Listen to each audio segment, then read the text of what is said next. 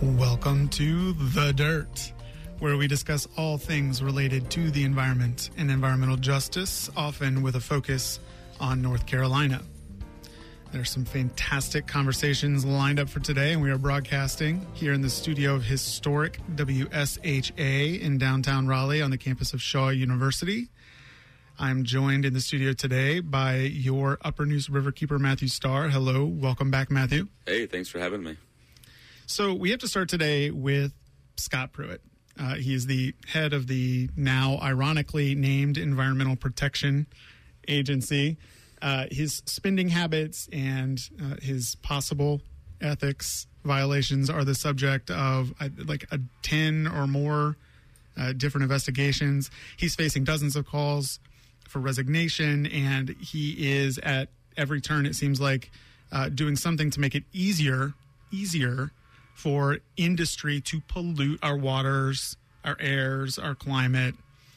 And as of yesterday, Scott Pruitt announced that the practice of clear-cutting forests to burn for fuel is going to be considered, quote, carbon neutral by the EPA.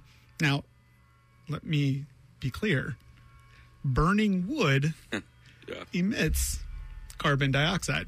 Okay, and it's pretty ridiculous. Yeah, and cutting down forests decimates in fact, our only effective way of removing the carbon already in the atmosphere. And cutting and processing these wood pellets has huge health and environmental justice implications. We'll get to that in a minute. Chris Mooney and Dino Grandoni reported on this announcement in the Washington Post yesterday.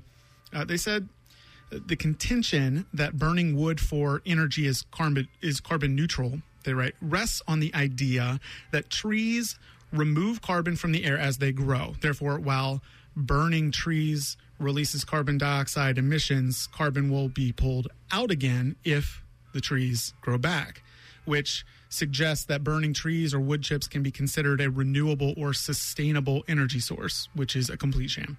However, they write, while carbon dioxide emissions from the burning of wood go into the air immediately, trees take decades or more to grow back. So if anything happens to interfere with their growth, such as changes made by forest owners based on economics or other factors, the emissions might not actually be removed from the air again.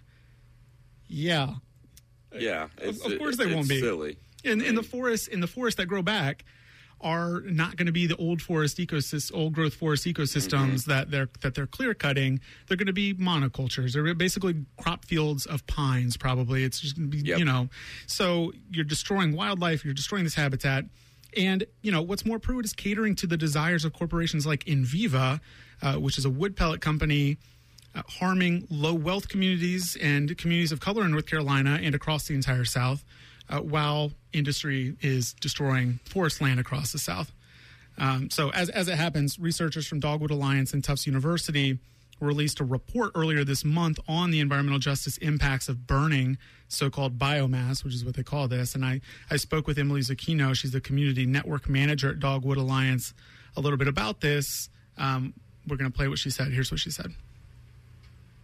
So, Emily, thank you for joining us today. I want to start off with kind of a basic question. What is biomass? Because that's a very, very vague term, and I don't think it really gives anyone an idea of what it is, what's happening when you're burning it to create fuel. So tell us about what biomass really is.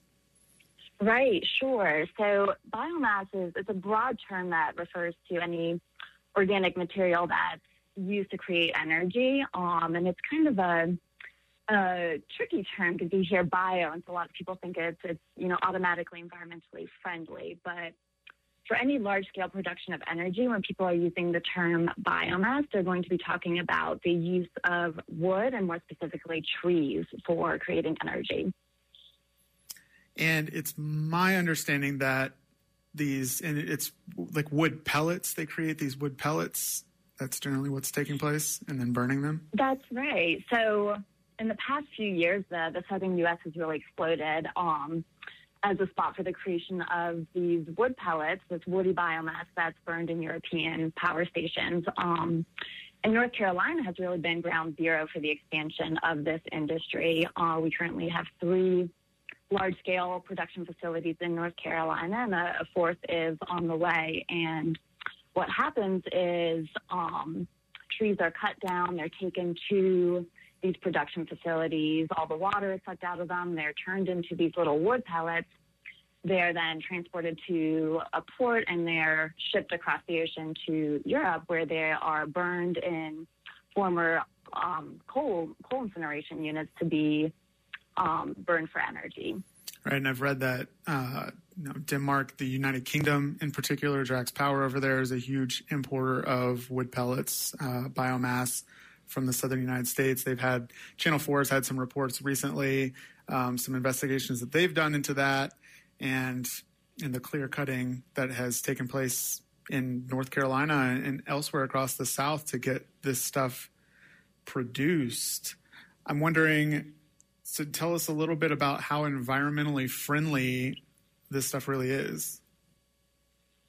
That's right. So you mentioned the UK, and they are the largest importer of wood pellets in the European Union. And Drax, the industry that you mentioned, is the utility in the UK that is burning these wood pellets. And they have time and again received subsidies from the EU based on the argument that burning wood pellets is environmentally friendly. Well, this has been proven time again to be false. The burning of wood pellets actually, at the point of combustion, is releasing more carbon into the atmosphere than coal. But the argument goes that as the trees grow back, they will absorb the carbon, and therefore they are being subsidized for this industry that they are falsely claiming is carbon neutral. Now, the wood that's actually being sourced to be burned in Drax's power stations is produced by a company called Enviva. And Enviva is the #1 producer of wood pellets in the world. And I mentioned earlier there's 4 facilities in North Carolina, and these are all owned by Enviva. So those 4 facilities, one is not yet online. They have 3 currently operating and 1 under construction. Those will have a total estimated annual capacity of a little over 2 million tons per year, which comes to nearly 50,000 acres of southern forests that are being cut down each year just to feed the production of those 4 facilities, and that's just here in North Carolina.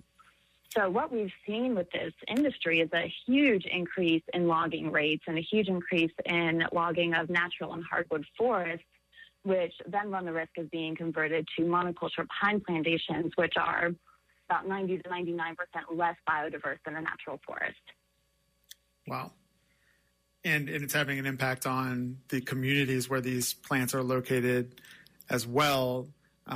Dogwood and a partnership with Tufts University did a recent report that, illustrated the environmental justice implications of these wood pellet facilities. And one of those communities is Dobbins Heights in Richmond County, North Carolina. Tell me a little bit about them and their fight against Enviva. That's right. So what that report found was that overall, across the South, wood pellet facilities are 50% more likely to be located in environmental justice designated communities. And in North Carolina, it's even more startling. Actually, all 4 of the North Carolina counties where Enviva has built or is building a wood pellet facility, these are all designated environmental justice communities, meaning that at least 22% of the population is living under the poverty line, and there's high populations of communities of color in those counties. And Dobbins Heights is no different. So this is the newest facility by Enviva. It's in Richmond County, North Carolina, down on the South Carolina border.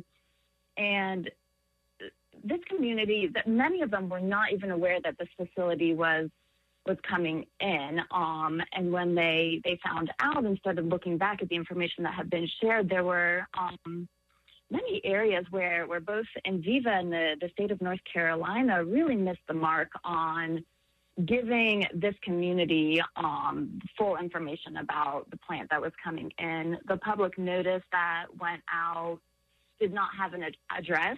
They just listed the highway that the facility was going to be on, so many people were unaware of exactly where this facility was going to be located. And then once that was brought to the attention of DEQ and that was corrected, there was actually a wrong address listed. It had the wrong zip code. So there were several instances where this community just didn't even know that this plant was coming in. And this is something we've seen happen in other communities where Enviva is as well. There's no public comment period. Local citizens aren't given all the information or given an opportunity to ask questions or express their concerns. And we see someplace like Richmond County that already has a great deal of polluting industries and a very close radius, about a 6-mile radius to Dobbins Heights, which is where this new Enviva plant will be located. Those residents already live with a Duke power plant. There's a CSX railroad terminal that has many toxins, as I understand. There's chicken facilities. So there's a great deal of industries in this area that are already contributing to emissions and pollution in the local area. And now you see Enviva come in Sampson County, North Carolina. Residents tested the air quality before and after Enviva began operation and found a 75% increase in small particulate matter in the air after Enviva began operation. And this has been linked to things like cancer, respiratory disease, heart disease. So we see something like this plant coming in where residents already have high levels of asthma, high levels of illness, and it's just a huge concern for the health and well-being of that local community.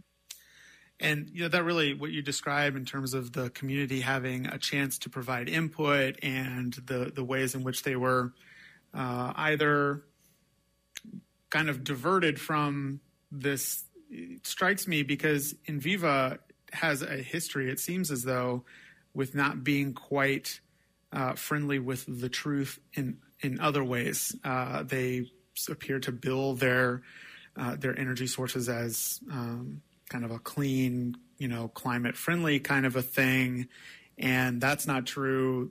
They've been repeatedly deceptive with regard to the replacement woodland, in the way that you described the destroying. It sounds like they're destroying, longstanding forests. And if you read some of their stuff, it makes it seem as though they're just replacing it when in fact, they're putting up these monocultures, like you said. So doesn't seem to be a particularly honest actor overall. Would you agree with that? Well, Enviva, what I've seen Enviva do is use very misleading terms. So they say things like, we only use tops and limbs, or we use wood that, isn't being used by other industries. And so, we have Enviva using these kind of talking points, but what that really means when they talk about using waste wood is often that they're coming in for trees that have not traditionally been used by the traditional timber industry. So older trees that are maybe crooked or rotten, which are really important for habitat and for biodiversity. So, we see Enviva using these kind of misleading terms that make their industry sound really positive, but in fact what they're doing is sourcing from whole trees. They're using about 58% of their total product comes from hardwood forests. About 81% comes from standing forests. So using terms like wastewood and tops and limbs is really misleading in what is actually happening on the ground. So it seems as though the wood pellet industry at the moment is growing. What can people do here or in the European Union or at the very local level in the South to prevent these facilities either from coming into their communities or to kind of raise awareness about what's going on with this industry? Yeah, so there's a number of ways to get involved and take action. Dogwood Alliance is working with organizations all across the South, with communities and people all across the South to really raise awareness about the realities of this industry and the impacts of this industry on the ground. And we're really looking to our leaders and our elected officials to make some changes with what's happening to our forests. And Viva has been allowed to expand completely unchecked in North Carolina. There have been no studies done to really assess what the impacts of this industry are on the ground in terms of impacts on our forests, impacts on the health of communities, impacts on the climate. And so what we're asking right now is we're calling on Governor Cooper to do a couple of things. We would like the governor to initiate a study to assess the cumulative impact of the industrial scale wood pellet industry on forests, the climate, and communities. And until this is done, we're asking for no new wood pellet facilities in North Carolina, a cap on the expansion of existing wood pellet facilities, and full compliance of existing facilities with state and federal air quality standards, where we've seen a lot of lax by Enviva and by the state to really make sure that these wood pellet facilities are complying with the highest standards. And we're also asking the governor to establish a commission on climate action that includes a focus on forests and resiliency. So folks who are residents of North Carolina or across the South can really join in calling on their leaders and elected officials to do something to really curb the expansion of this industry and to get a better sense of the impacts that the industrial scale wood pellet industry is really having on our forests, on our climate, and on our communities. That is fantastic. Thank you so much for shining a light on this and for the work that you at Dogwood Alliance are doing on this issue. I appreciate you taking the time to be here, Emily. Great. Thanks, Brian. Have a good one. You too. And that was Emily Zucchino at Dogwood Alliance. Everyone should definitely go check out Dogwood Alliance, their website. They've been out front on this issue in particular, in addition to others, for years at this point. So they're a fantastic resource if you want to learn more about this. And I'll just touch on a couple of things that, we didn't get time to dive into everything in that short amount of time, but it's not just the burning of the pellets that's the problem here, especially for the communities around where these facilities are located. There are other impacts from just the way that it's produced. Matthew, you can talk about a couple of them. One of them is the fact that these facilities burn biomass or sometimes coal on site. Yeah, I mean it's just to try to paint the picture that this is an environmentally friendly source of energy is just bizarre. You have to move these pellets somewhere too, right? Oh yeah, so they're trucked in, they're trucked out, they're shipped across the Atlantic to Great Britain, and none of the fuel that's used in that is considered in the equation that they've come up with that say that these are carbon neutral. So it's absurd. It's a farce. It's a sham. This whole thing is a complete sham, and it's a transparent one. The fact that Scott Pruitt and anyone in charge of regulating polluters in this country would buy into it is just patently ridiculous. So anyways, check it out. It's a great topic. We are headed to a break. Stay tuned for the next segment. We are going to be talking to a civil rights attorney about a really, really cool thing that she's doing and some attacks on civil rights in the state of North Carolina. You're listening to The Dirt on WSHA-FM. Welcome back. I've got Upper News Riverkeeper Matthew Starr in the studio still with us in case you're just joining us. And we are about to get into a conversation about civil rights and the intersection between civil rights and the law and environmental justice. Once upon a time, there was an institution at the University of North Carolina School of Law called the UNC Center for Civil Rights. And it was formed in 2001, and it was dedicated to serving disenfranchised, underserved communities who were disenfranchised and fighting different kinds of fights. One of them was there was a big environmental justice component to it. Some listeners might remember Elsie Herring, who appeared on our show a while back, and she talked about her experiences living next to an industrial hog farm, and there are a lot of communities who have suffered from the waste and other impacts of living next to these industrial hog farms. Well, when they were in need of legal assistance to fight back against the Port Council and the powers that be that were ignoring them, UNC's Center for Civil Rights came to the rescue, and they were one of the entities that tried to provide some representation and advice and a voice to communities who were being ignored in this fashion. And it was the center. I use the past tense because the center does not exist anymore. It does exist. There is an arm of it that does not exist anymore, and that is the arm in which they help people with litigation and that kind of advocacy. It's largely relegated to a research aspect now, and this is as of September of last year, when after a prolonged attack by the UNC Board of Governors, the center was defanged, and two of its attorneys were terminated, and their names are Mark Dorison and Elizabeth Haddix. They have since gone on to found a new nonprofit legal center called the Julius Chambers Center for Civil Rights. It was kind of born from the ashes of this work that they had been doing at the UNC School of Law. And I spoke with Elizabeth about the work that they're doing now and about that transition and the attacks that the Board of Governors and the Port Council as well levied on the center, and what they're hoping to do in the future and what they're hoping to achieve. So here's a little bit of what she had to say.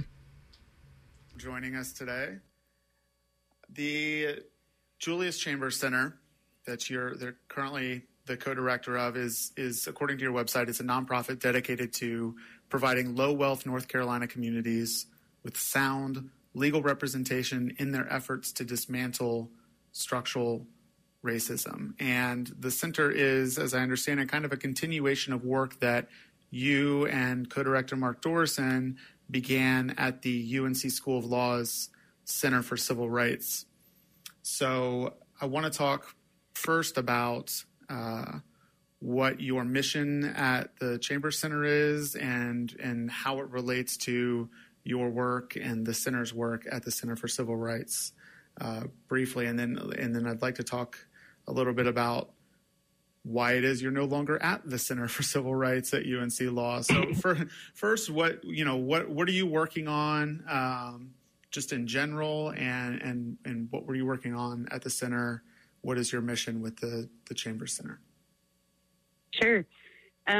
Well, the mission hasn't changed since we left UNC. We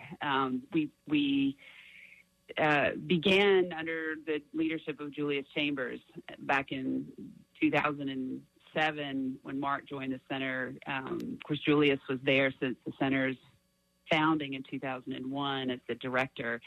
And when we came on, Mark in 2008 and me in 2010, there already was this very focused mission of training the next generation of civil rights lawyers. So we took students from UNC and actually from Central Law as well to, train them how to represent low-wealth communities that were, resisting structural institutional racism.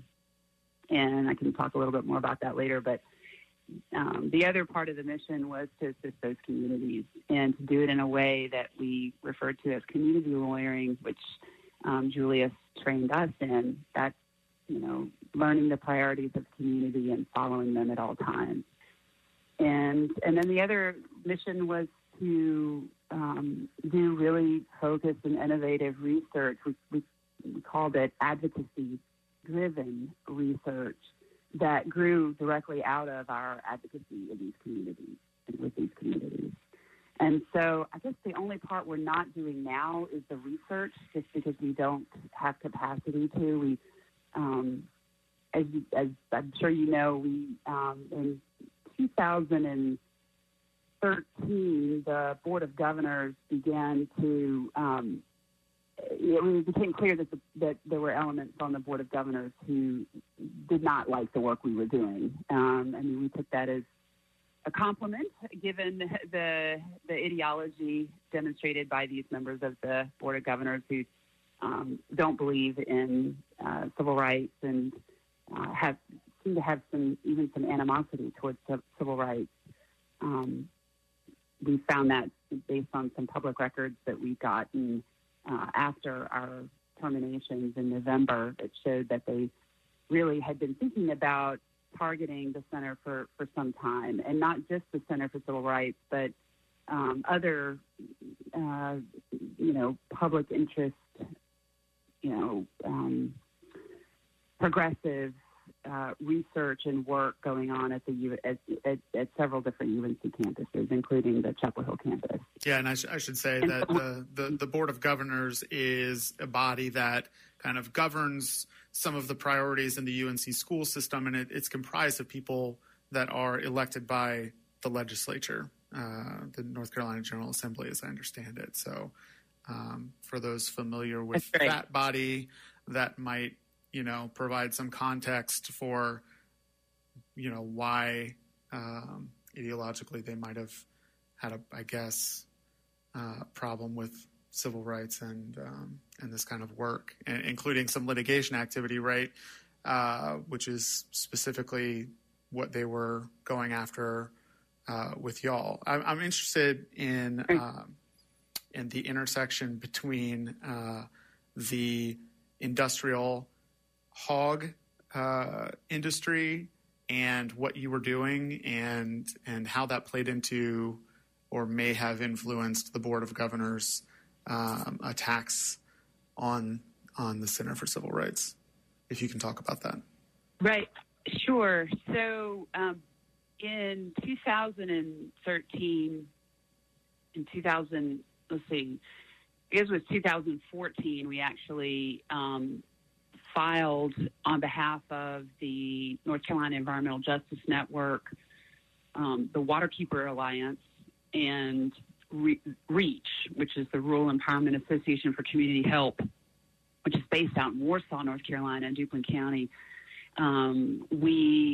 They filed a Title VI complaint with the EPA against our state regulatory agency. At that time it was DENR, now it's DEQ, Department of Environmental Quality, alleging that the swine permitting program oversight of that permit and the general permit itself has a discriminatory impact on African American, Native American, and Latino North Carolinians, in that it allows these operations to have these adverse effects, which are disproportionately borne by those people of color in North Carolina. So North Carolina, you're about 2 times as likely to live within 3 miles of a swine CAFO, as confined animal feeding operation, as a white person. And the impacts from those facilities, because of the way they store the waste, which I'm sure most of your listeners know about by this time, but we can talk more about that if they don't, it just has a horrible stench and draws all sorts of flies and buzzards and disease vectors. There's documented health impacts from these operations. And there's, of course, impacts on the environment as well, and the runoff from these lagoons and spray fields. It gets into our surface waters and then into our groundwater. So the Waterkeeper Alliance has been tracking that for a long time, and the North Carolina Environmental Justice Network has been tracking the health impacts for a long time and have been trying to get the state to do something about it, and all of those efforts failed, and so they filed a Title VI complaint and have a range of other legal strategies that they are bringing to bring some accountability to this industry and to the state that is charged with protecting us from the impacts of it. Now, that did apparently anger some folks in the legislature, and certainly the North Carolina and National Pork Council tried to get involved in that Title VI complaint back in 2016.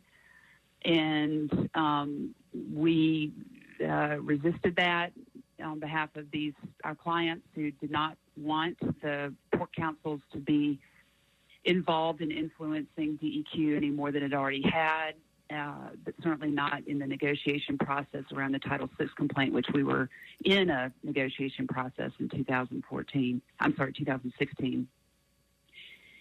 So we know, it's public information that the Board of Governors member Steve Long solicited the Port Council's support of his proposed resolution to ban our ability to represent clients.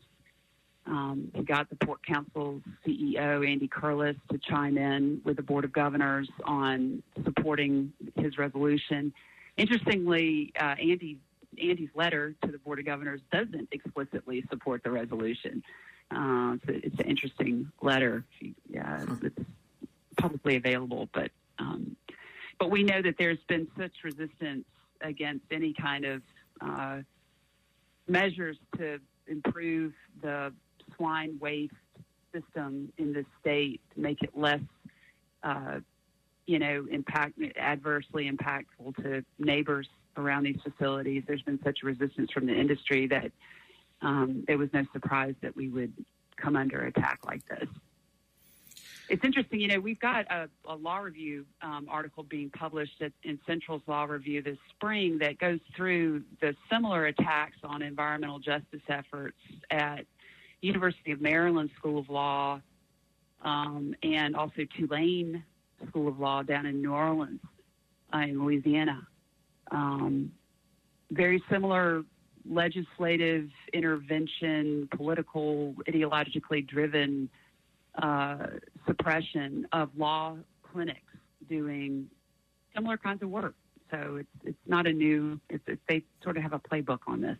Yeah, I was going to say, do you think that's a kind of a coordinated effort, or do you think that it's folks just kind of following the playbook, seeing what worked in North Carolina and other places and trying to do the same thing? Yeah, I don't know how I know that the attack on the center came from a coordinated place. And the attack on UNC's progressive experiential education and just, educational content, that is coordinated. That we have evidence of that, and that's detailed in our law review article. It's a national playbook, if you will, from the ideological right that,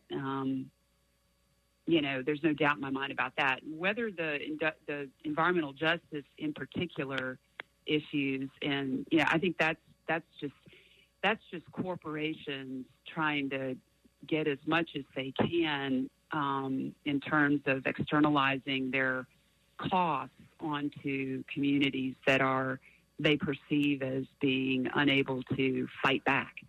And not all corporations do that, but some do, and they have to be held to account because the costs are great, and these communities are under-resourced and unable to defend themselves, and that's why the work of the center is so critical, and the work of the UNC Center for Civil Rights was so critical, and having it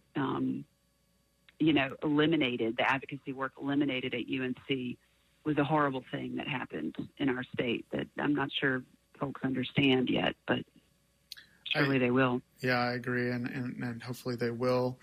I know that you've got to go, so just real quickly, y'all are now set up as an independent nonprofit at the Julius Chambers Center. What's the future look like for y'all? Do you think that you'll kind of remain in this space, or are you going to affiliate with another university down the line? What does it look like for you? Well, we have a board that is helping us answer those questions. We sort of took this year to, of course, do the cases that we've got. We have 14 matters that we took with us. Our clients asked us to go, take them with us when we left UNC. So we've got a lot of legal work that we've been busy with, but we've also been busy, trying to put together a plan. And we know we want to continue the work. Mark and I are both very committed to that. How that work continues, though, is very much a question that we hope to have answered this fall. We're working with a great board of leaders, that some of whom have actually, were our attorney fellows at the Center for Civil Rights, and certainly joining a university, a law school, makes sense. I mean, that gets back to our research and training mission, which we're less able to do on our own out as a 501c3. But we're looking at some creative solutions, and the one certainty is that we are going to continue the work that Julius showed us how to do.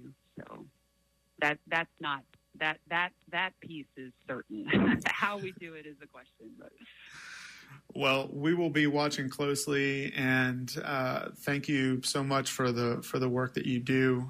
Not enough people dedicate themselves and their careers to this kind of thing, and it's fantastic that you've remained resilient in the face of these big changes and attacks on the UNC Center. So thank you for that and for spending some time with us today, Elizabeth. I appreciate it. Oh, thanks, Brian. It's an honor to represent our clients. It really is, and it's a lot of fun, too. And working with folks like you is also a lot of fun. So thanks a lot for having us. Appreciate it. Take care. All right. Thank you again to Elizabeth for that. If you want to donate, I believe you can donate to the Julius Chambers Center for Nonprofits. So Center for Civil Rights, Google them, find it, and support them in any way that you can, for sure. I want to switch quickly to talk about the budget for the Department of Environmental Quality. Just last week, Governor Roy Cooper made a $14.5 million budget proposal to bolster the state's environmental regulatory agency. And the specific emphasis is going to be on addressing the problem of Gen X and emerging contaminants. What else can you tell me about what he's asking for, Matthew?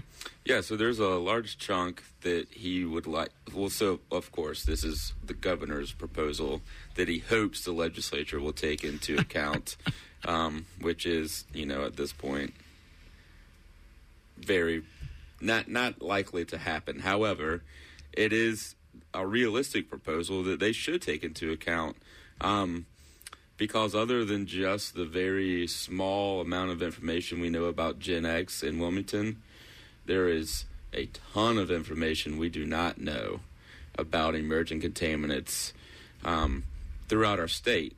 And what we do know is that DEQ, Department of Environmental Quality, has been cut drastically over the years. They don't have the staff. They don't have the budget. They don't have what they need to do to protect our air and water. I want to say they've been cut something around 60% over the past 10 years. I mean, it's hugely drastic. And at the same time that the agency's budget has been cut, the state budget has actually been increased. So it's been this concerted effort to specifically target the ability of the state of North Carolina to rein in polluters in the state. It's kind of ridiculous. And in that sense, I mean, Governor Cooper, the ask is modest. They're a Republican-controlled legislature and government in Michigan. Yeah, they just asked for or got, I want to say received 23 or over $23 million for their environmental regulatory agency. So this is a perfectly reasonable ask on the part of the governor to start, putting staff back together to do testing and monitoring. And there's a humongous backlog of discharge permits that have to be dealt with, because once a permit is expired, these companies can just keep operating on it until it's, fixed and amended. So staff, money, high-res mass spectrometers, all of the high tech that we need to start addressing these emergency. It's just unfortunate. It's a reasonable ask going to an unreasonable man. Phil Berger sitting there in the Senate has the Senate president. He's the proposal that the Senate put forward last time they got together was laughable. And what's he saying about this one? He's saying that of course his plan is going to be the one that is going to truly fix this problem. Does his plan include $14.5 million for DEQ? If his plan is what was proposed in last session, then he is wrong. Something tells me it's not going to be quite $14.5 million for DEQ. It wouldn't surprise me if it was a negative number. if they could, they would. We've got to go to a break. This is The Dirt on WSHA FM. Thanks for listening. Welcome back. I want to continue our conversation about the governor's budget request for the Department of Environmental Quality and specifically Gen X contamination, emerging contaminants. I had the pleasure over the weekend to attend the River Run Film Festival in Winston-Salem, North Carolina. And at the festival was a new documentary about DuPont Chemical, Chemours, and a chemical called C8 that they produced that was the precursor to Gen X. And, I'm not sure how widely available it's going to be for the public to see beyond the film festival circuit, but when it does get a distribution deal, everyone should go see it. We're going to hopefully organize some screenings. We'll see if that works out. What's the name of it again? It's called The Devil We Know. And it's a really fantastic illustration of the way that DuPont, Chemours, corporate America in particular, manipulate the public, manipulate the legal system, and manipulate our elected leaders and lie and lie and lie about what they're doing to people and to the water. And it is just a fantastic story. There's a huge human element to it. People born with defects and all kinds of adverse health impacts because of the stuff that they're pouring into our water. And it touches a little bit on Gen X towards the end of the film. And the fact is that there's a lot about Gen X we don't know in terms of its health impacts. The stuff we do know is really bad. And so this is, and we know that it's been put into our water in North Carolina for 30 years. And that's just Gen X. That's not 1,4-dioxane. That's not any of these other fluorochemicals and compounds that are being poured into the water. This is an urgent issue. It may be the most urgent issue, environmental issue, public health issue in North Carolina right now. The state should be out there sampling all the water. Every major waterway, especially every waterway that people are drawing drinking water into, that everything should be tested. People should be tested. The treatment facility pipes should be tested. Sediment should be tested. And some parties are starting to do that, but it's really piecemeal, and it's the state's job. They need the money to do it, and the legislature needs to. They shouldn't even be thinking about this. And the governor's asking for $7 million to do that, which is probably, again, some bare bones funding requests there. Right now, they just don't have the manpower or the funding, and the legislature seems unwilling to support them. Well, and to not just support them, but to support us in our health and make sure that our water is healthy. Well, speaking of the legislature, we are in the middle of a primary and election season, and I spoke with Dollie Burwell, who is considered the mother of the environmental justice movement. She fought against the PCB landfill in Warren County back in 1978, 40 years ago this year. And we played part of the interview a couple of months ago. I've got another part I want to play for you right now because she talks a lot about political disenfranchisement, voting, and the power of voting to make change at the environmental level. Here's what she had to say. This fight that you helped begin, it lasted over 25 years of struggling tooth and nail to get this landfill eventually detoxified. How were you able and was the community able to keep momentum going and stay energized and stay engaged? I mean, I know for the first part of this, everyone was out there every single day, but it slows down and, there's red tape you have to cut through and a lot of that stuff. How do you keep people fired up over the course of that long a period of time? Well, I think I don't want to give the impression that people were fired up for 20 years because it really was not. I think circumstances, things happened that created a ebb and flow in the movement. One thing that happened that I think that the reason the landfill was put in Warren County in the first place was political, and as well as racial. I think the number one factor was the fact that it was a minority community, and I think the number two factor was that there were no real strong political activism in Warren County. But during that whole, I would say from 1973, when Warren County was first designated as the site to place the PCB landfill, and at all the meetings and every meeting, we were really working to get people registered to vote.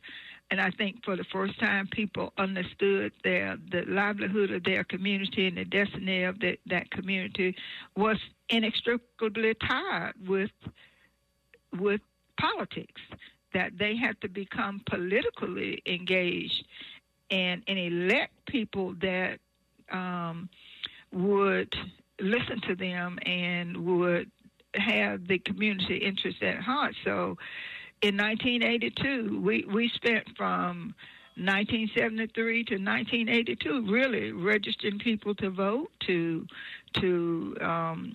educate people as to the importance of being politically engaged. And so in 1982, for the first time, a representative government was elected in Warren County. Congresswoman Clayton, former Congresswoman Clayton, was elected to the county commissioner that year. African American sheriff was elected. Former Congressman Frank Balance was elected to the North Carolina House. In fact, I was looking at an article the other day that I think the local newspaper wrote right during 1982, and it basically said, under the headline, "Free at Last," because it was the first time that a representative government was elected from the school board, from the county commission and the school board to the sheriff, all the way down, and from the state house, because former Congressman Balance had ran before, but could never. We only had one African American on the county commissioner. His name was George Sherrod, and there were two other white men in the county named George Sherrod, and I really do think that was why Mr. Sherrod was elected, because people thought he was one of the others. But connecting that political education to really turn out to elect people. And then when the landfill, we discovered that the landfill had ballooned up and that water had gathered, and everything that the state had told us wasn't going to happen had happened in terms of the landfill. And so one of the issues was to show you how the community was so educated. During the time that they were first trying to site the landfill, members of the community were saying, take it to ML, Alabama. They didn't realize that that was environmental injustice at that time. I mean, because they got educated around environmental racism and environmental injustice. So when the landfill ballooned up and we found out that over 1 million gallons of water had been trapped inside the landfill, the state was trying to pump the water out and take it somewhere else. And the community band together and said, no, this is not environmental justice. The governor had promised to detoxify the landfill once technology became available. We know now that technology is available. If you try to pump the water out and take it somewhere else, you're probably going to take it to another poor and minority community. We don't want that. We want this landfill cleaned up on site. So so don't try to remove the water. And the community really put themselves at risk because we didn't know if the water was going to get into the ground table, but we knew it was not right to pump the contaminated water out of Warren County and put it in another poor minority community. And so the state formed a working task force, and we made certain requirements that the landfill working group had to be controlled by the local community, and that when they pull together a RFP, that the economic justice, that we use some local contractors, and that the community have a representative on the state committee that was going to select the cleanup company that will be responsible, because we want to make sure that they were sensitive to the community. So a lot of things happened. I think that whole education piece around what environmental justice was, and having been the People of Color Environmental Justice group being formed and community was educated, really gave us the fortitude to fight for detoxification on site. And I think everything was, it was like almost like stair steps. We voted in 82, and I think people felt good that they had that a whole environmental justice community had been created out of that struggle. And I think the state, felt that, well, sure, if 500 people were arrested in 82, now that the People of Color Environmental Summit had happened, and our President Bill Clinton had signed the Environmental Justice Act, that it was just so much more power. And so we were able to get the state. And then we also had former Congressman Balance, who had got elected in 82 to the House, was now in the Senate, that Congresswoman Clayton, who was then chair of the county commission, was elected as county commissioner, went on to become chair of the Warren County Commissioner, was now in Congress. So we had so much more political clout and community clout. So I think everything sort of fell into place. And that's particularly relevant in 2018 as we look at the landscape in North Carolina, across the country, where we see, racist gerrymandering being done. We see partisan gerrymandering being done, disenfranchising and continuing to disenfranchise voters that still have been. So those are particularly poignant lessons to look back on. And I think too that one of the hardest things to do in social movement is to keep, as Justice Jackson said, keep hope alive. And I think for us in Warren County, even though we have some ebbs and flow in the movement, it was always a little that next step that kept you hopeful. It was electing a representative government that kept us hopeful that we were making progress. When even having President Clinton to sign the Environmental Justice Act, and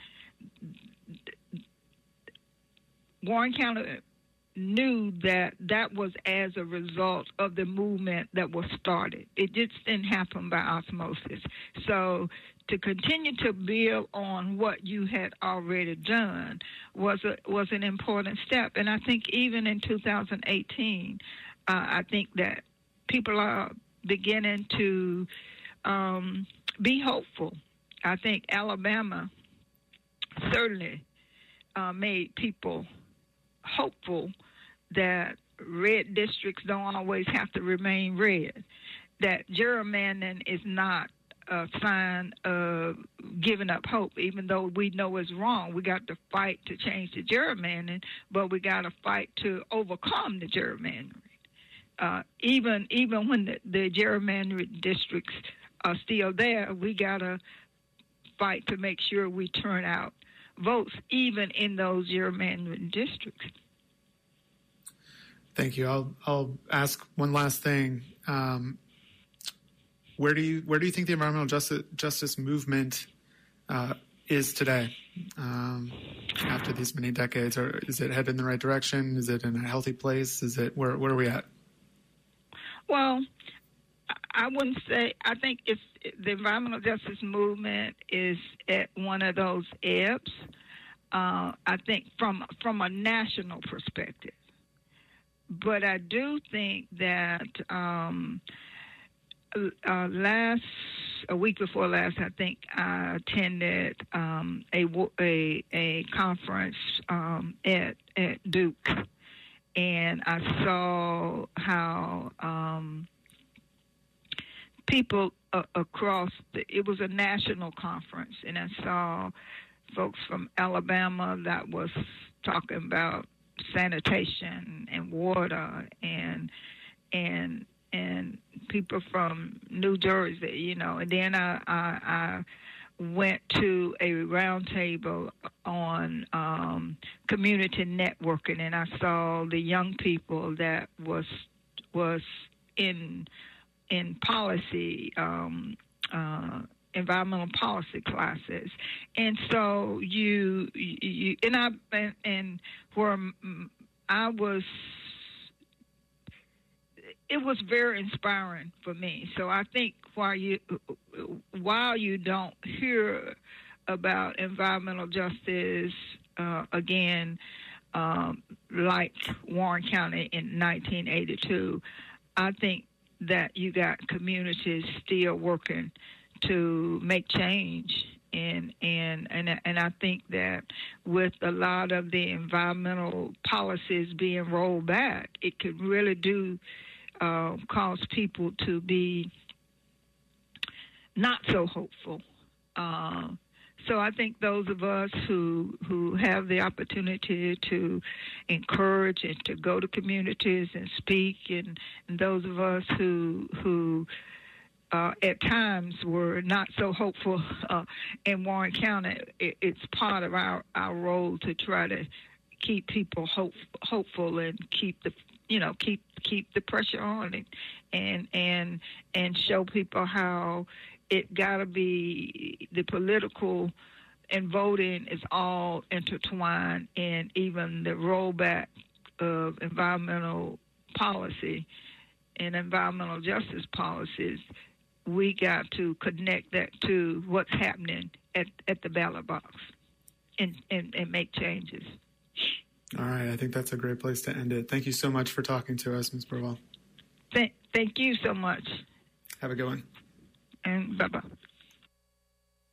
This has been The Dirt. Check out Upper News RK and The Dirt FM on Twitter for more info. Thanks for listening.